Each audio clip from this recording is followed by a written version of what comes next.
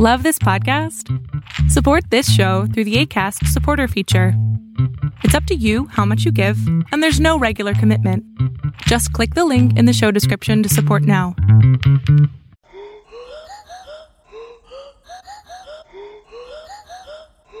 Hi, you're listening to Leechfest. My name is Nia Mulder. And my name is Raluca Montano. This is a medical history podcast with equal parts science and jokes in poor taste, more commonly known as all of human history. In today's episode, we're going to discuss one of the deadliest epidemics in human history that's known by many names. The plague, the pestilence, the great mortality, the bubonic plague, or more commonly, the Black Death. Before we go any further, there's a very special patron we'd like to say thank you to. And his name is Christopher Barden. Thank you, Christopher, for supporting the podcast. We couldn't do it without you. And of course, thanks to every patron out there that's helping us support and host and do all of the work that goes into making a podcast. It's more than you'd think. But before we dive into the dance of death, how have you been? What's up? What's up? What up? What's up? I'm really good. I got noise canceling earphones, and it's changed my life. Like, I'm somebody who's really sensitive to sound. Like, you know, people talking behind me, like in the bus, or like people talking in crowds and things like that. Like, I can't stand it. And being able, like, the fact that you're able to just shut it out, not have that is amazing. It's amazing. Like, I'm floored. I had no idea. I had no idea you could do that. You're free from the world of noise. Yeah. I can imagine it's like a big shift if you wear it all day and then you take it off at the end of the day and you have to be confronted with reality again. You have no idea. Like, if you wear them all day and then you're like waiting for the bus or something and you're taking them off, like the sound just inundates you. Like, you have no idea how much sound there is until you pause it for a few hours. Anyway. How are you? I'm good. Not much has happened. In the life of a YouTuber, when not a lot happens, it's pretty good. I've been reading Jordan Peterson's new book. It's not good. I've been reading Karl Marx again. The old classics. I've been reading a little bit of Darwin as well, actually, based on our last episode. I got into... How cultured of you. I am very cultured, actually. I am a YouTuber who reads. I'm very smart, actually. I'm actually very intelligent. Okay. I have half of a master's degree before I dropped out to become a model. Anyway, do you want to get into the dance of death? The pestilence, the great mortality. Let's do it.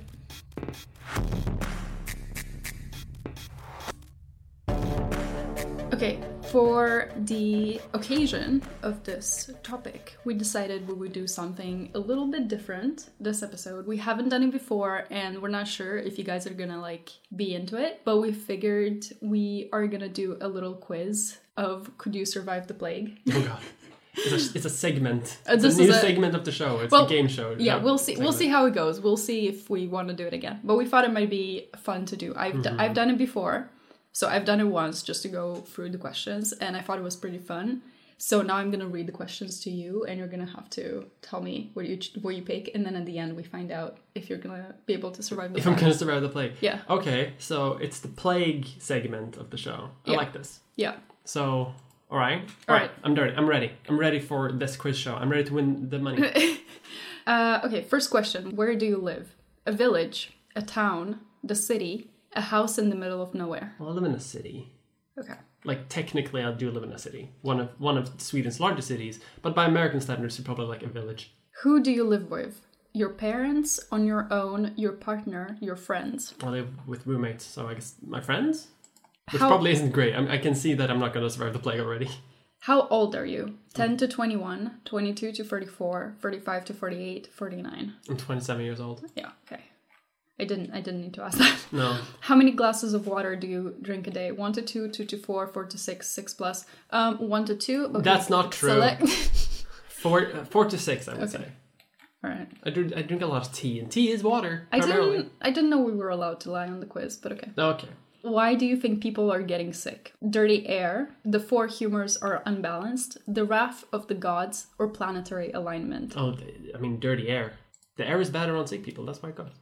How would you treat the illness? Rub onions on the boils, drink vinegar, sit close to the fire and sweat it out, or pray to a higher power?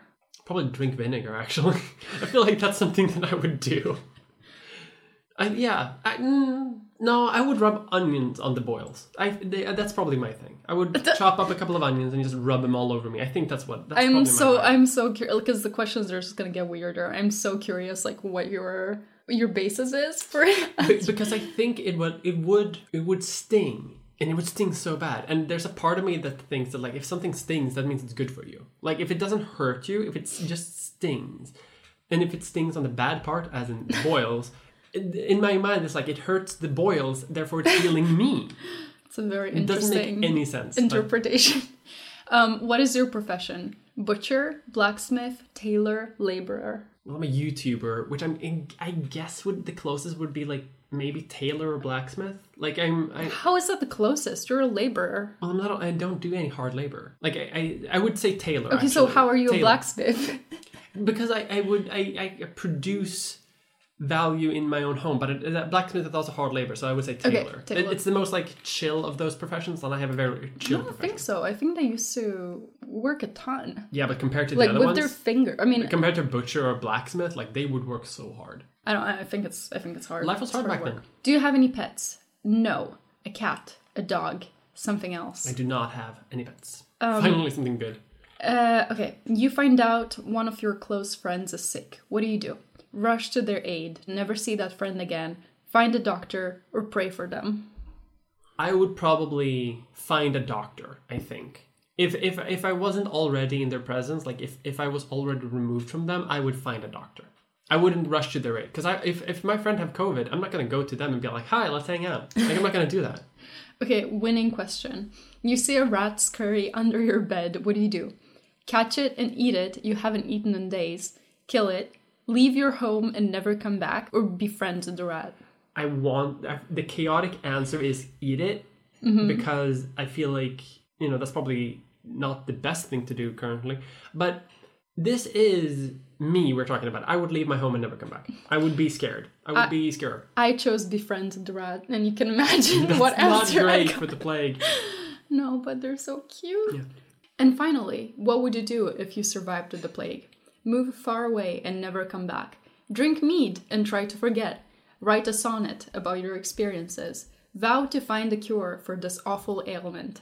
I would drink mead and try to forget. Easy. You died a horrible death. Perfect. Things were starting to look up at one point when your boils stopped oozing pus. Because of the onions. Wait, is it pus or pus? Pus. I think it's the onions, right? Like the onions. They helped me. They saved me. That is great. This was good decision. Mm-hmm. This was short-lived, as the next morning your sickness and diarrhea reached explosive levels, and you eventually died a cruel and gruesome death in your lover's arms. Yeah, that tracks. I would die of explosive diarrhea in the Middle Ages, I feel like. With my diet and the diseases of the time, like, I would be dead by 14. With your immune system? With my immune system, I wouldn't even have reached childhood. Yeah. That's a horrifying thought. Well, anyway, I'm sorry. Well, that's a quiz segment. I died. I like the segment. Maybe I'll bring a segment to you next time to talk about how you died. If it makes you feel any better, I also die a horrible death. Probably because I befriended the rat. Probably, yeah. And I think also... I feel like there's a lot of... I feel like maybe 8 out of 10 results on this quiz is you die a horrible death. Yeah. I mean, statistically. Statistically, you would die of the plague. And we're going to get into why in just a second. So, as always, we start the episode with me going a bit into what the disease is, talking about what causes it, and what the symptoms are, and all the scientific background that we need to understand it. So there are actually a few theories about the cause of the Black Death, but the main theory is that it was caused by a known motile, rod-shaped Coccobacillus bacterium called Yersinia pestis. The bacterium was discovered in 1894 by Alexander Yersin, during an epidemic of the plague in Hong Kong. That's why it's called Yersinia pestis. Yeah, it actually was called something else, but then after he discovered it, he gave it his own name. That's men cool. love doing that. Just giving them... That's pretty cool, because I've heard the term Yersinia pestis. I don't know the origin of the name. Yeah, I don't remember what it was called differently before, but it was something else. So typically, the bacteria is spread from fleas to rodents. And the oriental rat flea is like a common vector for the bacteria. So the bacteria is stored in the gut and it causes a blockage. And the flea then regurgitates the bacteria into the bite side because it's trying to like get rid of it. It's like, it's constipated. It's like trying to throw it out because it's like all blocked up. So as it bites, it like vomits the bacteria into the bite site. And so the bacteria is flushed into the bite site and into the bloodstream of a host, causing infection. Transmission to humans is usually through the bite of infected fleas. If the disease in humans has progressed to the pneumonic stage, humans can then spread the disease to others through coughing, vomiting, and sneezing. Okay, so the flea bites allow for the bacteria to pass in the skin barrier. Let's talk a bit about how the bacteria actually causes disease. So the bacteria is able to suppress and avoid normal immune responses like phagocytosis and antibody production. For example, Yersinia is able to inject Yersinia outer proteins, otherwise called YOPs, into macrophages. YOPs? Yeah. I knew what a cute name for a horrifying disease. I know. Well, it's not disease, it's a protein, but... Well, still, for a it still causes death. It suppresses eventually. your immune system, yeah. They're called YOPs. YOPs. I knew you'd like that. So the proteins, the YOPs, form pores in the outer membranes and have been linked to cytolysis, so cell bursting. So basically they like poke holes in the cells and then the cells burst and die, obviously. The injected YOPs also limit cell signaling pathways and phagocytosis, which are important to the innate immune system. In addition, some Y. pestis strains are capable of interfering with immune signaling, for example, by preventing the release of some cytokines. So in short, it like suppresses your immune system and it destroys important components of the immune system. That's not great. Oh no, it sucks. Yeah, you need one of those. However, I want to say that while the Y. pestis bacterium theory is the most widely accepted one, there are other theories as well. In 2001, Susan Scott and Christopher Duncan, respectively a demographer and a zoologist from Liverpool University, proposed the theory that the Black Death might have been caused by an Ebola-like virus, not a bacteria. This is because the plague spread faster and the incubation time was shorter than other Y. pestis-caused plagues. Similarly, historian Norman Cantor has suggested that the Black Death may have been a combination of pandemics, including a form of anthrax, which is an infection caused by the bacterium Bacillus anthracis, as well as a slew of infectious diseases affecting cattle and sheep. His rationale include reports of symptoms not consistent with known effects of other plague infections, the discovery of anthrax spores in a plague pit in Scotland, and the fact that meat from infected cattle was known to have been sold in many rural English areas prior to the plague outbreak. So as you can see, there's a lot of other theories about what caused the Black Death. We don't have time to go over it, so we're just gonna go with like the most accepted and widespread theory. But if you're interested in it, and you should because it's very interesting, I highly suggest that you go and read about it. So let's talk about the plague itself, like the illness. So typically we know the plague as the bubonic plague, and that is because that is the most common form of the plague. However, Yersinia pestis can cause the plague in 3 different forms: bubonic, septicemic, and pneumonic. So, bubonic plague. This form of plague is the most common of all, so more than 80% of all cases. It takes its name from the infected lymph nodes called buboes. The illness progresses as such. About 6 days after suffering the infected flea bite, the victim develops a blackish pustule at the point of the bite. This is followed by a swelling of the lymph nodes in the affected limb as the body tries to cope with the infection. Finally, subcutaneous hemorrhage occurs, causing purplish blotches. Without proper treatment, the Y. pestis bacteria could spread through the bloodstream and a person could develop septicemic plague. Late-stage symptoms include extreme pain caused by the decay or decomposition of the skin while the person is alive, extreme fatigue, gastrointestinal problems, spleen inflammation, delirium, coma, organ failure, and death. So basically everything just goes wrong with you. Yeah. Everything that you can imagine, like in the most horrifying way, goes wrong with you. I also read some stuff about how it can cause neurological problems, so... I think this is also like the delirium. So people used to also like go mad. Yeah. Which makes sense. Like if you're, even if the bacterium itself, it doesn't cause these things, there's like the pain and suffering that it would cause, like would make anyone go mad. I think it's more linked to the fever, but... Yeah, that makes sense. But yeah. So septicemic plague. This form of plague is the second most common, and it can result from the bubonic plague. It can develop when the pestis bacteria spreads through the bloodstream and causes a blood infection, called septicemia. The first symptoms of septicemic plague can include nausea, vomiting, diarrhea, and abdominal pain. And then the person can also develop severe bleeding problems, including sudden bleeding under the skin, scattered bruises, blood in the urine, and abnormal bleeding from the mouth, nose, and rectum. The bleeding problems can be followed by signs of shock, like severe drop in blood pressure, rapid pulse, and unconsciousness, kidney failure, severe breathing difficulties, and death. I do like that they include death in the end. Like, it can cause all of these problems and death. Yeah, like death is a symptom. Like, you will suffer extremely and die. I know. Like, you won't just die of, like, the pustules or whatever. You will suffer from those things, and then you die. Like, as a separate, unique thing. That's horrifying. What else do we have on this menu of horror? Your wife leaves you. No, but I mean, like... Your dog dies. You lose your job.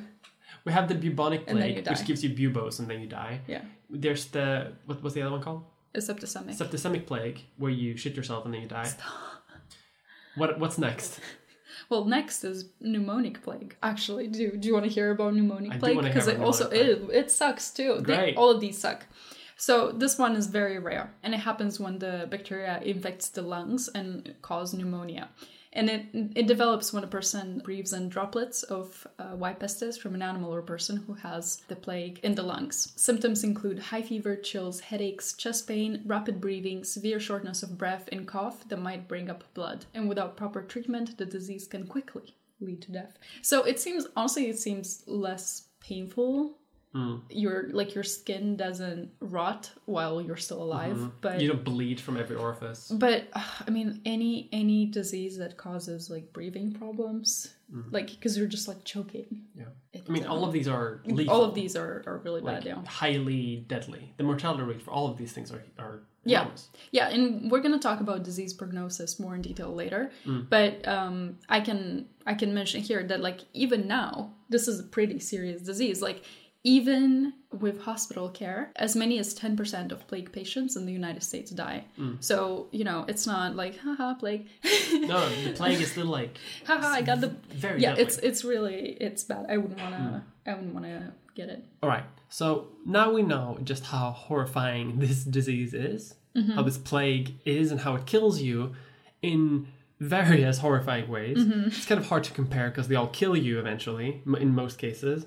In just the most horrifying way. But that's the bacterium, right? That's the bacterium that causes the plague. We're going to talk about the Black Death specifically, which is not just the bacteria, but is the pandemic it caused in Europe. So we've talked about the bacterium, Yersinia pestis, right? But this episode is called the Black Death, which is, to date, and at the time, the most deadly pandemic that has ever happened. And when it happened, it was the most deadly, and no pandemic since has ever topped it. Nobody tops the Black Death. No one can top the Black Death. It is the supreme top of all diseases and pandemics. Between 1347 and 1351, the pandemic is estimated to have killed between 30 to 60% of Europe's population.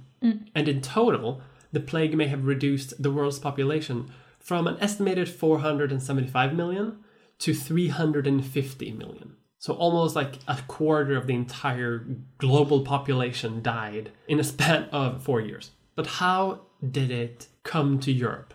Because this is a pandemic that primarily happened in Europe and in the Mediterranean world. Well, there are a few theories as to how it came to Europe. Or rather, the origins. We kind of know how it came to Europe, and I'll get into that. But the original origins of the disease is kind of hard to pin down. As is common, unfortunately, the bacteria probably evolved either near or in China, and that it probably immediately traveled west with either trade caravans, war bands, or ships. Probably all of the above. Because the bacteria, at least this time, didn't cause a plague outbreak in either India or China around the same time. If we look at records, they didn't have the Black Death. It doesn't match up with the timelines. There are some signs, though, where it could have originated thanks to old graves. Nestorian graves in Kyrgyzstan. Nestorianism is a type of Christianity, I believe, who existed in that area, very close to modern-day China, and again, modern-day Kyrgyzstan.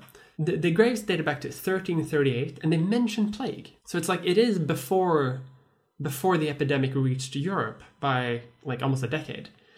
They mention that they died of plague. So some scientists and epidemiologists think that this may have been like the origin point, like in Kyrgyzstan, or that that's one of the first places where it passed through.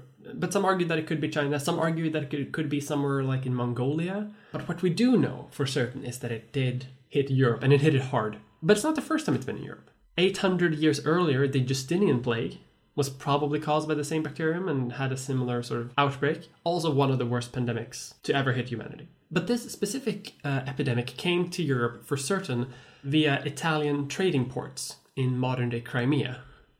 I'm going to say modern-day Crimea because if I say the country, it's going to be controversial to some people. And we know this for certain because they kept pretty good logs about where like disease outbreaks happened.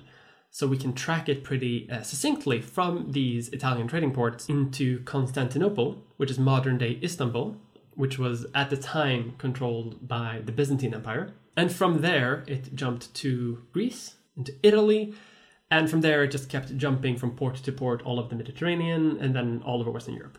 And as it infected a port, it would spread inland from these ports. But it did hit the coastlines first, because ships are faster than people, and like slowly encroached on the inland territories of Europe. As it spread throughout the Mediterranean, it infected both the Christian world to the north, but it also infected the Muslim world to the south. And they had very different ways of dealing with the plague initially. They have very different views on different the plague. views. Yes, yes, ma'am, they the did. initial impressions.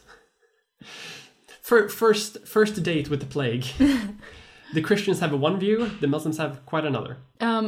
So the Christian view was a lot more self-punitive, I would say, than the Muslim view. So the Christian believed that the plague was a punishment from God for humanity's sins, which is a common theme we've noticed through pandemics, right? Like Christians are always like, it's because of sins, we're getting punished. It's a big theme in Christianity generally, I think. Yeah.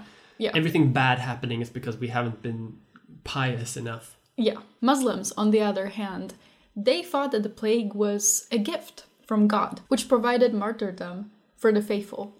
Another difference between Christians and Muslims is that Christians, especially in the early period of the outbreak, tended to leave a plague-stricken region for one with better air, which was not infected. Muslims, on the other hand, would not enter, nor did they flee plague-stricken regions. They instead would remain in peace. Lastly, Christians believed that the plague was contagious, which they were right about, and that it could be passed between people. But they also thought that one could protect oneself through prayer, penitence, charms, and amulets. Muslims, however, believed that the plague was not contagious because it came directly from God to specific individuals according to God's will. It's very interesting because the Muslim world was also far less impacted by the plague. Probably because of that thing about staying in place. Like not leaving a plague-ridden area, because then people bring the plague with them. Right, but they also thought that it was not contagious. So they thought that if you are not meant to have it, then no matter how much you interact with somebody who has it, you won't get it. So I don't expect that they quarantined very much. Probably not. So I don't think that helped. Maybe they just got lucky. I'm not really sure. Like the Muslim world during this time was also like way cleaner than the Christian world. Hygiene so probably played helped. a big role. Yeah, like just the fact that they like wash their hands every day, like helps. Yeah. Another reason why this epidemic hit Europe so severely was because once it hit ports, it spread quickly inland via human fleas. Right, as we mentioned, it probably came to Europe via fleas that lived on rats on ships. So rats are, despite people saying that this is a myth that needs busting, rats are partly to blame here, actually. Yeah. Because they did carry them. But once those fleas hit humans, gonzo. Those fleas were everywhere. Humans carried them all over Europe at that point. So that's where hygiene plays a role. Like Exactly. If people were more clean, like took showers and got rid of the fleas, then of course infection rates would be lower. Yeah, exactly. If you live in filth, like most of Europe isn't during this Then time. you're gonna have fleas. Then you're gonna have fleas. Then you're gonna have the plague. Like, Whereas the Muslim world, they're I'm, like, doing shaming. philosophy in Baghdad, having great times with wine, fine silk robes. Europe is like swimming in its own shit, and one's like, why am I getting the plague? you're so mean. It's medieval Europe. If anyone deserves to be cyberbullied, it's medieval Europe. Where are they going to read it? Twitter? They don't have Twitter. Why? Because they're stuck in the dark ages. I feel bad making fun of them for not washing. I mean, They didn't have access to it. This is an accessibility issue. they did have access to it. Just go to a river. Just go to a lake Okay, and but they wash. didn't have soap so much. Yeah, they did. They did? Yeah, they had soap. Soap was invented before I mean, the Roman Empire. Okay, like unrelated to plague. I, as a non-historian, Mm-hmm. just kind of thought that people didn't wash because they didn't like have. I thought soap was kind of a luxury item. I mean, it is more of a luxury item, but like you could still. There are other types of things that they could use as soap, Like what? like Clay. yeah, various types of berries. Some people Berries. would rinse themselves in sand. That was common. Like piggies. Yeah, but it works. Like if you rinse yourself in sand and water at the same time, it's going to scrub you out. Like it exfoliates you a little bit. Well, it exfoliates you, but does it? And if you rub enough clean water and everything, you're going to get rid of most things. Because I mean, anyway. soap gets rid of bacteria. That's how it makes you clean. Yeah, but if you like clean yourself with water and like scrub yourself, like that helps more It than does if you help. don't do anything at all. So what, were they just lazy?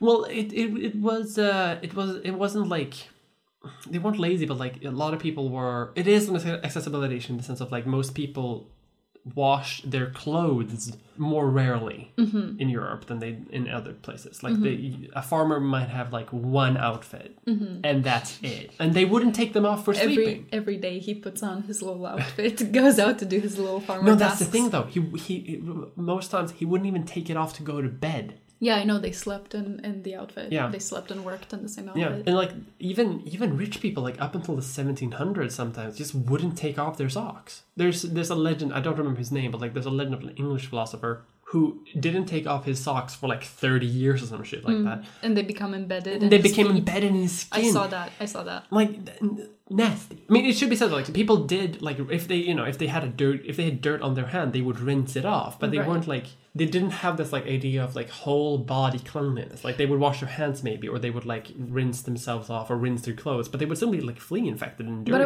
But why? Because one thing is the clothes, but you can just leave them on the riverbank while you go in and take a dip. You know, just rinse off the sweat from a long day of laboring. But why would you do that? If you don't have a concept of that being a good thing, then why would you? True. Interesting. Very Like, interesting. yeah, you smell less bad, But now you're cold and your clothes may be wet. Like I'm True, gonna be naked. true. Like And everybody was smelly, so I guess they the weren't. standard was like You just kind of like got used to the smell. yeah. There's gonna be some like hygiene historian that's like actually they were more clean than you thought. Well, I mean they still got the plague and fleas, so I'm gonna let you deal with the actually historians. It's my responsibility to deal with the actually scientists. yes, it should be said like okay, yeah, Division medieval of labor. medieval Europeans, like, they did wash themselves like on occasion. Yeah. They weren't like as nasty as I'm making them out to be, but they were way nastier than like the Muslim world in comparison here, or like the Jewish communities that we're gonna get into. And they were dirty enough to carry fleas. Like Yeah. that's what we're interested in. Exactly. One explanation as to why these fleas targeted humans so much is because when the rats died, as often happened, like when a ship goes into port and they kind of like clean out the ship, the rats flee the ship and they may not find food because now there's too many rats in the city and the rats die. And the fleas, they have to find a host, so they jump to humans. But they also infested like all sorts of animals, not just humans. So obviously, people in Europe saw this and realized that like, hey, this is really bad. Half of people infected are dying.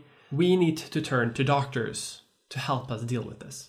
I love how you say like they thought this is really bad. For some reason I'm imagining like a bunch of like medieval stoners sitting around in a circle and just being like, Bruh, yo, this epidemic. dude, that's like really bad. Yo. And then they all became plague doctors. You may have seen like memes about plague doctors, I love them. where they wear like the big hats, The beak. almost like a big hazmat suit, and iconically a big beak with like two little things on their eyes. They had reasons for all of these things, by the way. Today we're kind of making fun of them, the beak doctors, but they had a lot of cool things. First of all, they became more standardized, because doctors realized that like some outfits are more effective than other outfits. Some things work better than other things. For example, the leather coats that they would wear, they would be coated in wax that like was hydrophobic. So it wouldn't, no bodily fluids from a patient would stain.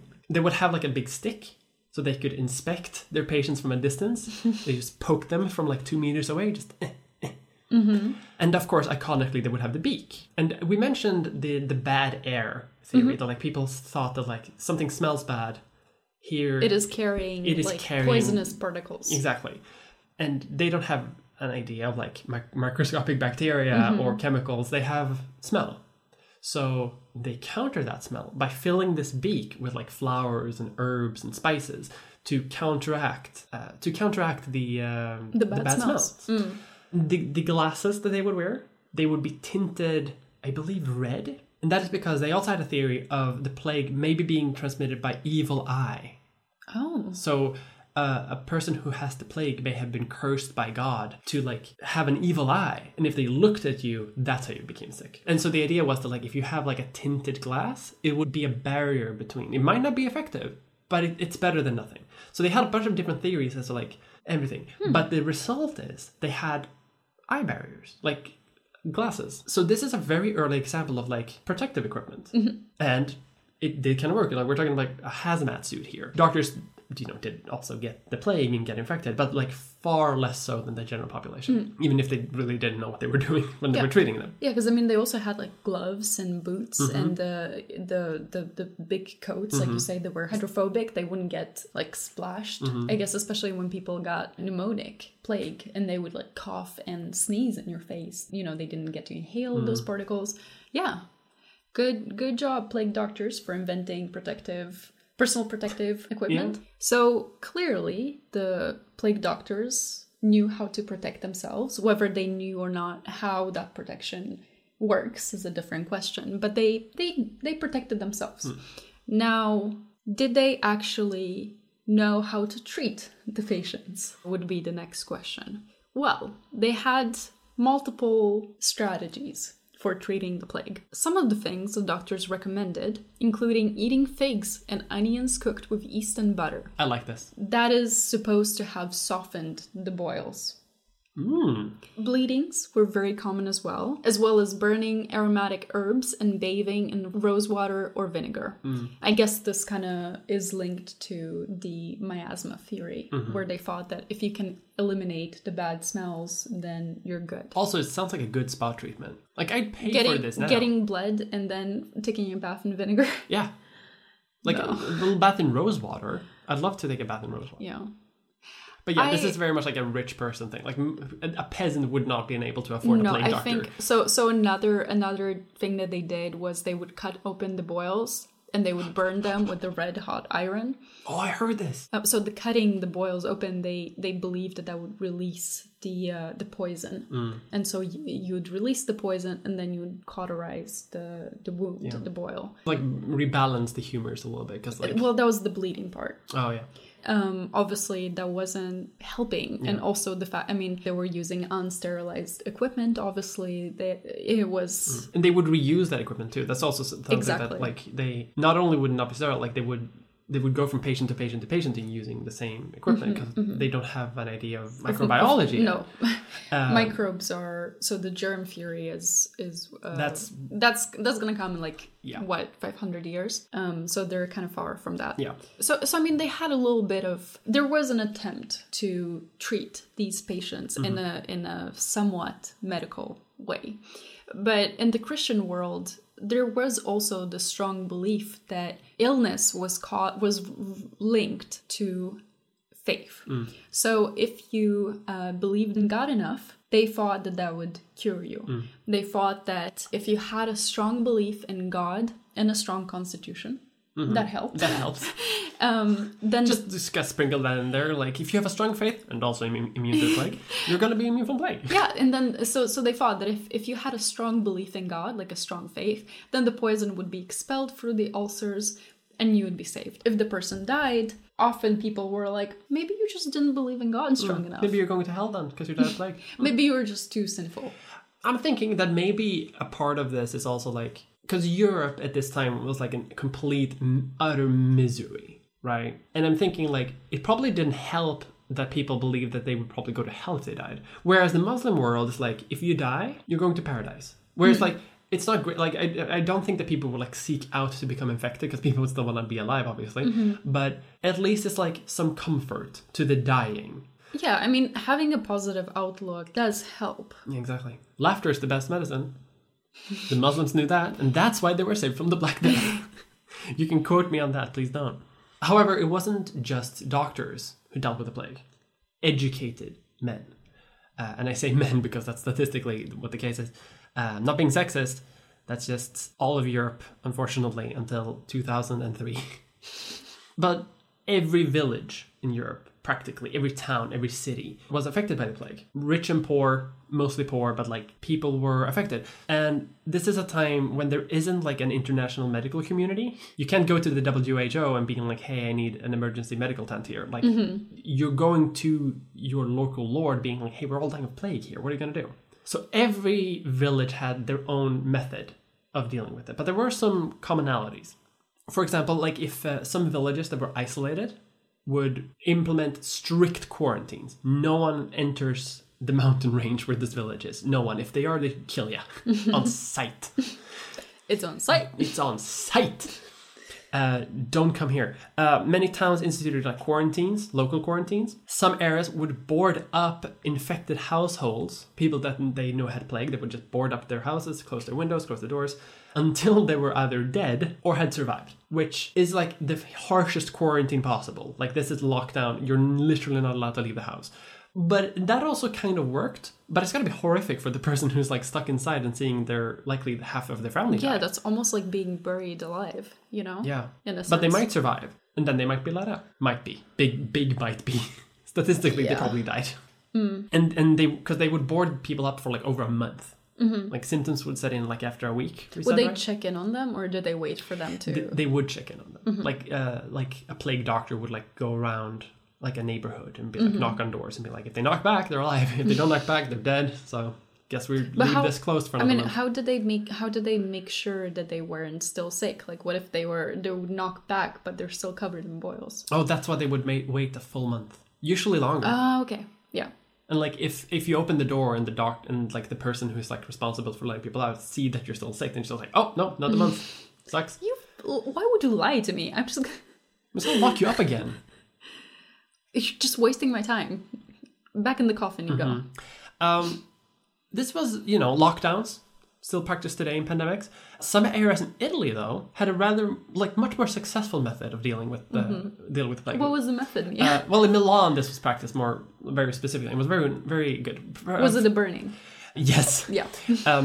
It is. God, when someone was suspected of having the plague, they would be locked in their house with their family and burned down with the house. Yeah. And along with all of their belongings, all of their clothes, things that they had touched, usually like their livestock as well, like everything that they had to be just burned to a crisp. And it worked. It was successful, right? It was so successful. All the fleas, the fleas are not just like on the body. I mean, they also get in your possessions, on your clothes, every member of your family, probably the animals. So it sucks, but I can also see why that would be efficient. Yeah, that's one reason why the city of Milan, for example, had like minor outbreaks compared to the rest of Europe, where like half of the population would die. Not Milan though, because they burned you to a crisp if they suspected of you of having plague. You didn't actually have to have plague. You have a sniffle and you're just like, I was about to say, yeet. Now your family's dead. Shouldn't have sniffled. So these are some methods. I'm going to come back to a bit more about other methods that happened a bit later in the epidemic and at the end of it and directly following it. But I'll do that later. And these methods obviously kind of quote unquote worked, although they were a bit inhumane. A bit. A bit. But whatever works. But what did people at the time think was happening? Because this is still medieval Europe. Like, there is a very shaky foundation of science and medicine, and people don't really know what's going on. Like, when it comes to like medicine and science, it's a shit show. Like, I mean, people don't know anything. It's a mishmash of theories, and the Black Death is not an exception to the rule. So there's a lot of things that people believed may have been the cause of the Black Death. Obviously, because Europe was so deeply religious, it being a punishment from God was kind of a major theory. But there were a few other theories circulating at the time of the plague. The very first one, which we've already kind of mentioned, is the miasma theory. So this theory held that diseases such as cholera, chlamydia, and the plague were caused by a miasma, which comes from the ancient Greek word for pollution. In the context of the plague, physicians believed that the plague was caused by a poisonous vapor or mist contaminated with particles from rotting organic bodies. Actually, just as a side note, in addition to the theory that miasma caused infectious disease, this actually extended to other conditions as well. So academics in the 19th century believed that one could become obese by inhaling the odor of food. I get that. I feel like I gain like 10 pounds when I smell a donut. But like, that's good to mention because like this theory of like bad air persisted for a long time, and also kind of makes sense a little bit, right? Because if rotting bodies, you don't want to have that around because will cause illness. So we are evolved to smell out things that are bad. Right? But just because you're not smelling something doesn't mean that there's no germs there. Just because you stuff your beak with plants doesn't mean that that's going to protect you but from it helps. Well, yeah, but that's because you're wearing a beak, not because you're not smelling the smell. So I would like to draw a distinction here. It is not the same. I see where you're coming from, but it's not the same. But it helps. It does not. It's not real, but it helps. Okay. Disposing bodies because they smell bad? You're disposing bodies, that helps. The beak helps. I would just like to make it clear that I'm not a proponent of the miasma theory. No. I'm not saying it's the correct theory. Yeah. Let's move on. So the miasma theory was replaced by the germ theory of disease in the 19th century.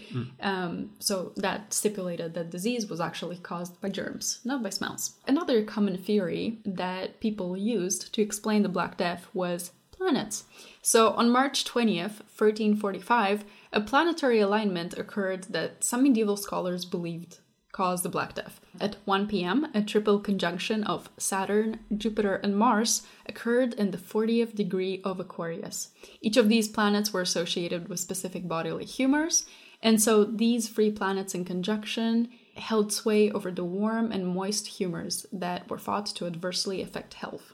So all the early astrology girls were like, it's because of the planets. Mercury's in retrograde. Mercury's in retrograde. Now we have the Black Plague. The Black Death.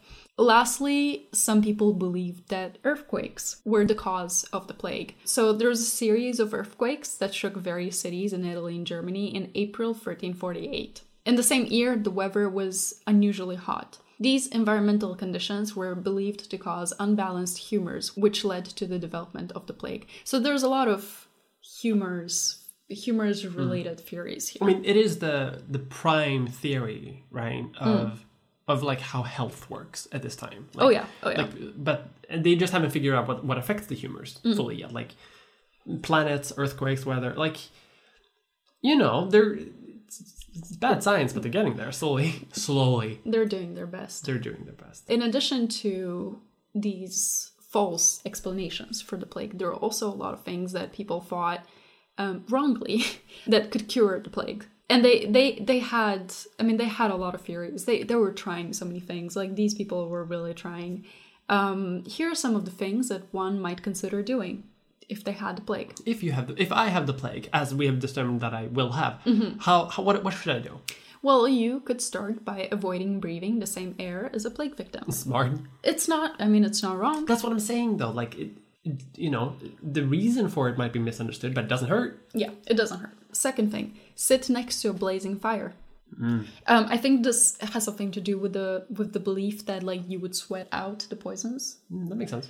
3, live in a house sheltered from the wind and never open the windows. So Well, just quarantine. quarantine, yeah. But also I think the air, you know, they would think that like if you close the windows, you don't let any like bad airs like come inside the house. Don't let anyone cough into your windows. Yeah. You know, that makes sense. 4, attack foreigners and people of a different religion. Just attack foreigners. Attack them. Attack them. They have the plague. But again, like the village in the mountains that attacks everyone who comes into it. Like if you kill everyone who potentially could have the plague, Right, but what? Okay, that's a quarantine. yes, Probably but not great. But I mean, okay, like let's say you have somebody in your village going on a trip and then they come back. They're not a foreigner, so you don't attack them, but they're still. That's fair. That's true. You know, I mean, but I mean, with COVID, if you're a citizen of a country, you can come back. But let's not. Okay, I don't want to. I actually don't want to compare the plague to COVID. So let's not draw those comparisons. 5, ensure that the cities are cleaned of waste and no bad smells are present. Clean of waste. Yep. That's good. That's good. Carry flowers, herbs, or spices and raise them to your nose frequently. Smells. Live a separate life. See no one. see no one. See no one. Be alone. Be an incel, and you will be free from plague. Run away to the country, leaving your old life behind. We wish. Become Stardew Valley. Go to church and ask for forgiveness. Repent for your sins. Forgive me, Father. I have plague. Lastly, go on a pilgrimage. Punish yourself in public by joining the flagellants. Oh, I'm gonna talk about flagellants a little bit later. Yeah, I know you want to. So all of these are kind of like reasonable. Like they make sense, right? Like stay away from other people. Ask for forgiveness from the church. Well, okay, fine. Most of them make sense. Stay away from other people, quarantine, clean waste. Those make sense. There are a lot of rules that made no sense, like no sense at all. Such as not eating poultry, not sleeping in the daytime, avoiding hard labor, not eating olive oil, not bathing, and avoiding thinking about death and other unpleasant thoughts. On the contrary, it was encouraged to think about beautiful landscapes and gold and silver and precious stones. Apparently, it would provide comfort to the soul and would prevent you from getting the plague, of course. I love thinking about gold. Yeah, just gold. Gold, silver, precious stones. I feel so healthy. I don't think I ever think about those. Like that is a thought that has never entered my mind. You have a bit of like precious stone energy. No, I don't. You have some precious stones, don't you? No. I feel like maybe that's why my immune system is so weak. I need to think more of precious stones. I literally don't. Like I have a fair amount of piercings, so I wear like. Well, there you go. But that's not precious stone. It's like titanium. Titanium maybe is a. It's not. It's a maybe it is. Okay, whatever. It's a precious metal like it's gold and silver. All right. Titanium. All right. That's why you have a good immune system. Okay, but so clearly people had a lot of ideas about the plague, and most of them were not good.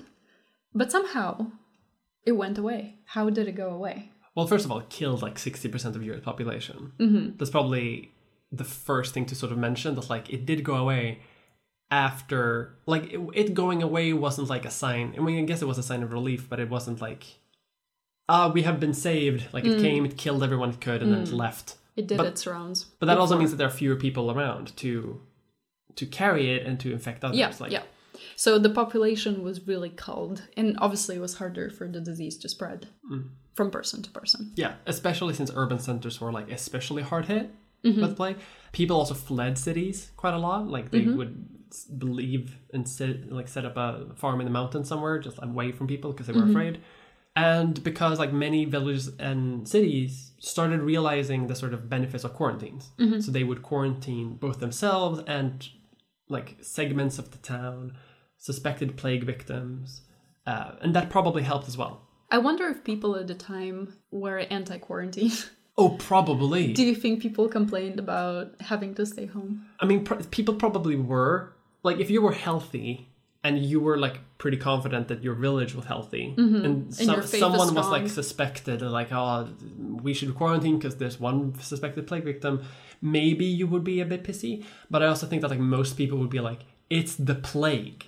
I'm staying home. Otherwise, I'm going to die. I feel like people with COVID, like people. No. Sorry, I realized. Let's not. Yeah, let's not talk about COVID. But I'm guessing that like I think people who are deeply religious, or at least in that time, maybe could have been very like convinced that their faith could save them. So I could see them being like, well, I don't need to stay home. Like I know God is on my side, and then go to church with a bunch of other people and like start a hotspot. Yeah. One explanation is that like because it killed so many people, like it didn't kill everyone, right? People did survive, and there is a theory that it may have built some sort of herd immunity in combination with like quarantines, fewer people to do it, and because Europe had become less dense. All of these things in combination helps. I also read that because there were so many bodies, the practice of cremation started taking hold instead of burials, and that also helped with the decrease in infections. Yeah, probably. But lastly, the plague never really went away fully.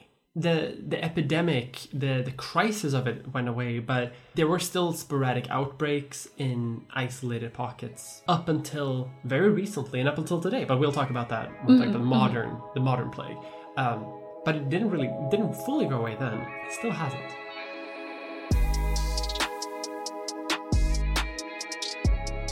So everything that we've talked about so far are things that have happened either during or before the pandemic or the epidemic. I keep saying pandemic, that's incorrect. But I want to talk a bit about like the consequences. How did the world change because of this epidemic? Or at least like in the later stages of it and directly afterwards. Obviously, Europe was mostly affected. Up to 60% of the population was gone, as we mentioned, which obviously changes the entire world of geopolitics and economy, social relations, entire families had died, interpersonal relationships had changed, like the entire fabric of society had been partially destroyed. And the entire social order and the economy of the region was like devastated for almost 200 years. And I'm going to get into some examples. I'm going to start with some quaint examples. For example, because the plague also affected animals like pigs and sheep, and because like farmers died and couldn't tend to their animals, the disruption to the economy actually caused a wool shortage. And this led to the price of wool increasing exponentially, even though 60% of customers had died. Cattle, however, was not affected. So the price of beef and grain plummeted. So food prices were pretty good for those who had survived. Good time for ranchers if they survived. Generally, though, the wages for laborers increased because the shortage of laborers meant that lords suddenly had to actually compete for their labor. Prices soared pretty quickly, and it led to what some historians say are like an awakening of self-determination in laborers. Previously, before the plague, like everyone was just sort of like, yeah, I'm a serf, I'm a peasant, I'm a laborer, like I don't have any money, I'm poor, and that's just my lot in life. But now people realize, oh, my labor has value, and I can actually make some money. Yeah, I can move and improve my own destiny. And that was pretty significant, actually. But it should be noted that for most skilled artisans and workers, they did see a decrease in their wages, like skilled laborers. Saw a decrease because, half of their customer base had died. And also, the entire like supply chain of resources had also become severely affected. And I guess like when it came to like rebuilding the world, luxury items were not a high priority. So people were competing more for like hard labor, for food, for building supplies. Yeah, for basic resources. But not so much like jewelry or cool clothes. Exactly. But because laborers got an increase in wages, whereas artisans and skilled workers got a decrease, and lords, obviously they had to pay their workers now. They saw a decrease. Peasants realized that they had political power, which led to a spring of peasants' uprisings all over Europe. Almost all of which were brutally crushed by the lords. Like, they might pay you more, but don't start thinking that you can become the lord, or you can have some peasant council or a republic. No. The lord is still in charge. And that's because the lord has a horse and a sword. You don't. Them's the bricks. There is some idea, and it's a bit of a myth, that the plague was like good for people in the long term because of these social and economic changes. But they were pretty short-lasting. And because, 60% of the continent is dead, it's a pretty bad deal. Like, it's not worth it. And that's sort of the economic impact of it. But other changes occurred because people didn't fully understand the nature of the plague, right? As we mentioned, people thought about the planets and the humors and the religious aspects of it all. And as you mentioned, some people started flagellating, which means to punish yourself, to emulate the suffering of Jesus Christ. Right. And this specifically means like hitting yourself with hurting yourself, oftentimes with like a type of chain whip that you would whip on your own back. People would do this in the latter stages of the epidemic and directly afterwards, and they did this for ideally 30 days straight. And there would be long rows of them, of hundreds of people in urban centers, just walking and wailing and hitting themselves on the back, bleeding, which is, quite a sight. Yeah, I was gonna say, like, considering how little entertainment they had in those times, and like, since they loved watching public hangings and stuff, that must have been quite a spectacle. It must quite a view. Quite a view. And it's also and like, for free. For free, and also it was seen as like they are showing God their love because they are suffering like Jesus has suffered. Yeah. It doesn't seem to have helped against the plague though, because bacteria doesn't actually care. In other regions, they blamed heretics and heathens, as you said, like attacking foreigners and heathens, either because they had angered God or because they had caused the plague themselves, because they just hate good old-fashioned Christians so much.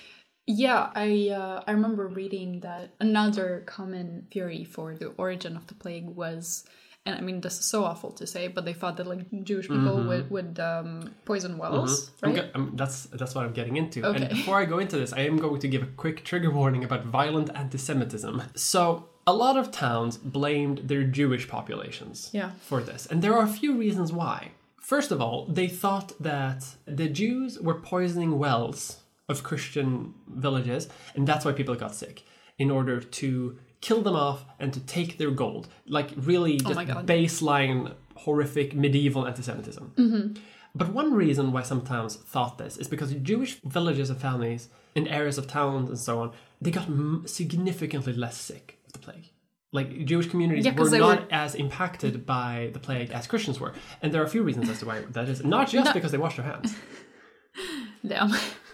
Yeah, I was ready to pummel through because they were cleaner.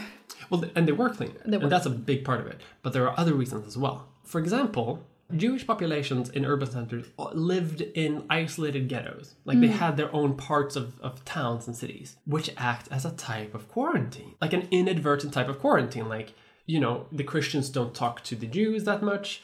The Jews don't talk to Christians that much. They kind of keep to themselves. That means that, like, when the plague hits, there's a buffer there. Another reason is that they also had their own wells in these sections of town, and people often like speculate that like this plague came from the water, like the wells were somehow connected to it. And because the Jews weren't as sick, they thought that like, they're poisoning our wells. They're putting something in our wells to kill us all. Now, a lot of this led to communities sort of purging their own Jewish populations as they blamed them for the plague. They would either quarantine them, which is like lesser, but many towns would just cast them out of the villages. Some people would burn out their Jewish populations, literally. Some would straight up kill them. And so the violence against Jewish populations at this time really hit a fever pitch. Now, something that like a lot of lords kind of already knew was that like most like learned men and people in charge, they knew that the Jews didn't actually cause a plague. Like, they could hear stories from like the ports, that the plague had like reached the ports and then it came here. They knew that it wasn't actually the Jews' fault, but like once a few people suspected the Jews, it was an excuse to sort of like be violent, to initiate pogroms, to just like ramp up your anti-Semitism that was already present in medieval Europe at this time. It actually reached such a point of violence that Pope Clement VI, who was Pope at the time, had to issue 2 papal bulls, which is basically the Pope saying like, hey, do a thing or stop doing a thing. I have to order Christians to around a little bit. Basically saying, hey, don't blame the Jews. It's not the Jews' fault. For once, the Catholic Church was like, it's actually not the Jews' fault here. Like, maybe we can be a bit more chill towards the Jews. An action that was completely undone by Holy Roman Emperor Charles IV, who said immediately afterwards that the property of Jews killed in riots was up for grabs. Anyone could have it. It did not become inherited to the families of the Jewish people. Basically given cities and towns throughout the whole Roman Empire a financial incentive to riot against Jewish communities. So while the sort of like the plague argument may have like started some speculation, once this like violence against Jewish people started, it took on a life of its own because of the violent anti-Semitism that was around at the time. Other consequences of the plague that are a bit less horrific are the environmental impacts. Environmentalists out there, go you. I'm one of you. Because the deaths of so many people, many fields that had previously been farmland was left abandoned and left to regrow, which led to like a mass reforestation of Europe. That maybe led to the Little Ice Age in Europe between 1400 and 1600, which, if you don't know what that is, it is a period of time when Europe became very cold. Turns out that the environmental impact of humans in an area is drastically reduced when there are 60% less humans in that area. Also, the geopolitics of the region completely shifted. Some cities were hit harder than others. Some kingdoms were basically spared, when others were almost completely obliterated. Many larger cities didn't regain their population until the 20th or 19th century, like very, very recently, either because of the plague itself, or because of the hundreds of thousands of people fleeing the plague, because people knew that like I don't want to live in Plague Town. Plague Town, by the way, is the dark version of Flavor Town. Oh my god. Another consequence was that the price of land dropped significantly, as did the price of bread, as I mentioned, because those who survived the plague found themselves in a Europe where land was like very free or straight up cheap because so many people had died. And the survivors had, in many cases, also inherited wealth and land from their dead relatives. Even like poor people. Like, if you're the only one left in your village, the village is yours now. Congratulations, you're a lord. So for landowners, this was awful. But for some, this meant a lot more political and economic power. Like I said before with the laborers. But now we're talking about like distribution of land. And this may have contributed to the growing instability of the institution of feudalism itself in Europe. Because there is less power from the top, more power from the bottom. Like laborers and small landowners are getting significant more power. And people had more means to protect themselves, less need to have a feudal lord to arguably do it for you. And the final, but maybe not so important legacy, but I think it's just good to mention that some people like listening to this have like been screaming for the last 2 hours, is that we have gained the word quarantine from this epidemic, because in the city-state of Ragusa, they had an isolation time of 30 days, which was extended to 40, and thus we get the word quarantine for the Italian word for 40, quaranta. Mm-hmm. So it's specifically there, which I think is in modern-day Croatia. Interesting. Yeah. I had no idea. Yeah, I learn something new every time we record a podcast. Mm-hmm. Isn't that great? And that is the economic and social impacts of the plague, outside of all the deaths. Thank you, Mia. Thank you. History drop. That's all I have. So, as we mentioned before, the plague has not entirely disappeared. Mm. It decreased in incidence in the 14th century, and then it popped up at various times throughout history. It's never been fully eliminated, and even today, there's still places where there's a pretty high incidence of the plague. These include the Democratic Republic of Congo, Madagascar, and Peru. Globally, there are about 1,000 to 3,000 cases a year. And there are also occasional incidents here and there around the world, but they're more freak incidents than anything else. For example, in June 2018, a child was confirmed to be the first person in Idaho to be infected by the bubonic plague in nearly 30 years. Fortunately, the plague is treatable by the use of antibiotics, including aminoglycosides like streptomycin and gentamicin, tetracyclines, and fluoroquinolones. Other treatments include oxygen, IV fluids, and respiratory support. When treated, plague mortality is at about 1 to 15%, I guess depending on your constitution. And your piety. And your piety. That is a joke. That is a joke. I know you'll know it's a joke, but I just want to say it is a joke.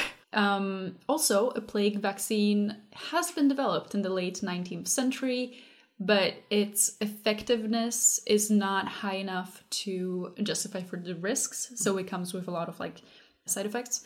Therefore, people who have been exposed to the bacteria are recommended to go through the course of antibiotics.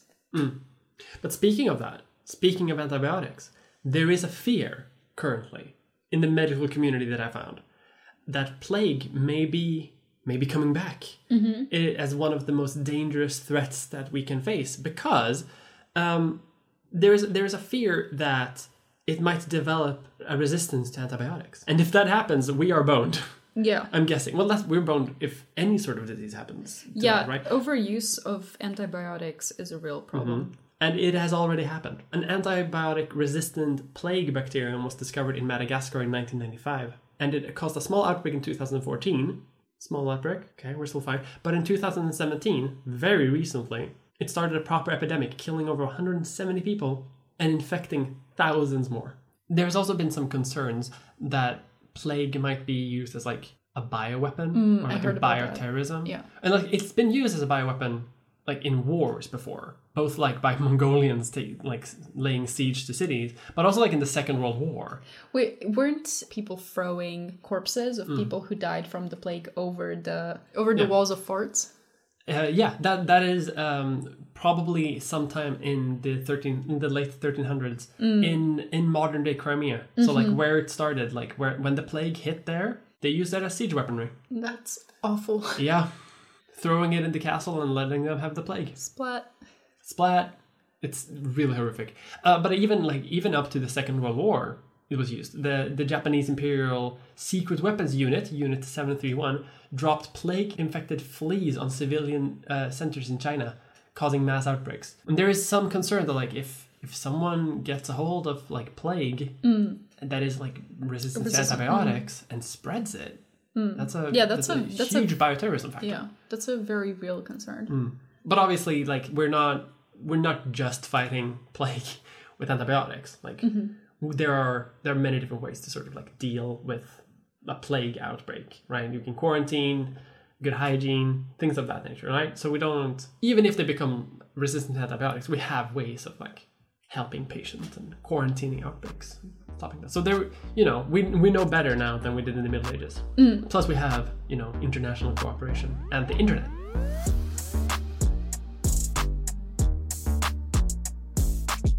So that's the Black Death, the most deadly epidemic in the history of the world. We learned a lot. We learned a lot. We learned that not only will it kill you in 3 different, various horrifying ways, but even if you don't die of the plague, maybe a plague doctor will come and burn you down in your own house. So, truly one of the worst periods of human history to be in. I know. I'm so glad I wasn't born in, 1350. People talk about 2020 being the worst year ever. Like, nah. 1347, I would yeet myself off a cliff. Don't bother burning my house down. I will do it myself. I'll do it myself. Oh, I have plague? That doesn't matter. I'm poor. I'm a laborer and I work in the fields all day. I have no horse. I have no ox. Horse. I'm 14 years old. My 3 kids hate me. There's no Netflix. I guess Netflix is the flagellants. Yeah. They come to your house. If you are bored of one of them, you can always look at another one. We can all be thankful that we don't have the bubonic plague. Yeah, it's like a life concern for us anymore. Absolutely, that's something to be grateful for. I will be writing it in my gratitude journal. Doesn't have plague today. Don't have plague. Score.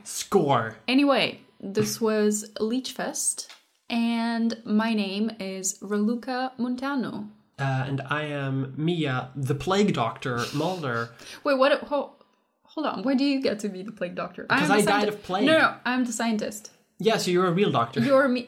Yeah, you're a real doctor. I'm not a doctor. I'm not a doctor. I'm not a doctor. Sure, but you have like a lab coat and like glasses. Yeah, you're a real scientist. I'm the person walking around with like big bottles on my eyes to prevent evil eye. Hold on. And I'm pious. I'm a pious tran. No. Hold on. I want the beak. I deserve the beak. Fine, you can have the beak. You can be Mia Mulder, died a horrible death. Died a horrible death. Mia died a horrible death, Mulder. I would thrive as a plague doctor. You know I would. You would. You know this. I would thrive as a plague victim. Siki. lay in bed. I can't work. Sorry, I can't make a YouTube video today. I got the plague. Streams cancelled, everyone. Streams cancelled. Podcast postponed because I have the plague. I have the bubonic plague. My buboes are hurting today, lads. I can't. Wait, okay, this is we're not, this is the fun end of the episode where we just like talk shit. But I love, sometimes I think about like, what would I have done if I was born in like the 14th century? I think I would either be a plague doctor or I would be like a nun in a monastery, like a nurse nun. I feel like that would be cool, you know? You live by yourself, or you don't live by yourself, but like you live isolated. You can grow herbs. You can brew beer.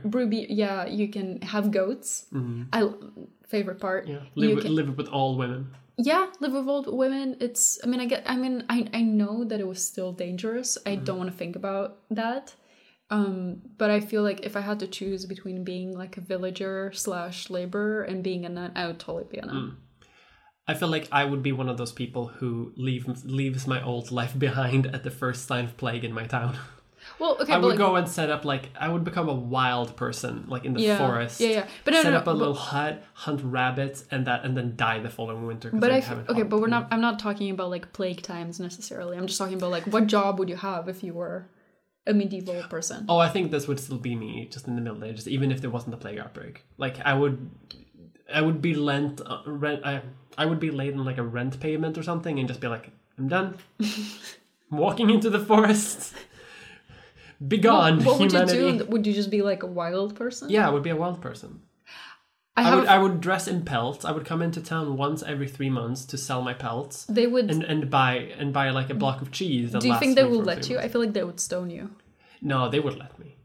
Okay. Like I would still be Christian. I would go to the priest and be like, "I'm sorry, Father, for I have not come to confession every Sunday because I've been in the woods." I've been in the woods. But I got pelts though. Do you want pelts? People in the Middle Ages, they went wild for pelts. They did like they would. Okay, can I? Because I think if because I have two options right now. I have plague doctor. I have nurse, nun nurse. Third option, shepherd. I could totally be a shepherd. My last name, Munteanu, actually that's Romanian for mountain person. So I think it's in my genes. I think I'm meant to be a shepherd. Just walking around like a hilltop somewhere with like sheep. with my sheep and my dogs. I would thrive as a shepherd. Are you kidding me? I wonder if you would have a dog. Yes. Depends on where in Europe. I would have so many dogs. Maybe a horse. Maybe. A steak. Anyway, that's it like that. Apparently, we're romanticizing the Middle Ages now, despite 60% of the population dying. But if you survived, you inherited land and riches. If you were a shepherd, you didn't really see other people, so you probably had a pretty good shot at surviving. Yeah, but your sheep could get plague. Not if you. There's a wool shortage. Not if you kept them separate from other sheep. Yeah, but how would you do that? By living on the mountain with your sheep. You're not gonna make any money. I'm seeing flaws in your logic. See, my dream of becoming a wild person is like sustainable, or my other plan of becoming a plague victim is also like realistic. Well, sometimes it's good to dream. It's good to dream. If you want more Leechfest content, you can find us on Twitter at Leechfest Podcast. Pod. You can find us on Twitter at Leechfest Pod. You can also find us on Patreon, where you can support the podcast if you are so inclined. If you want to see Mia shitpost, go to her Twitter page. Go to my Twitter. I do not have one.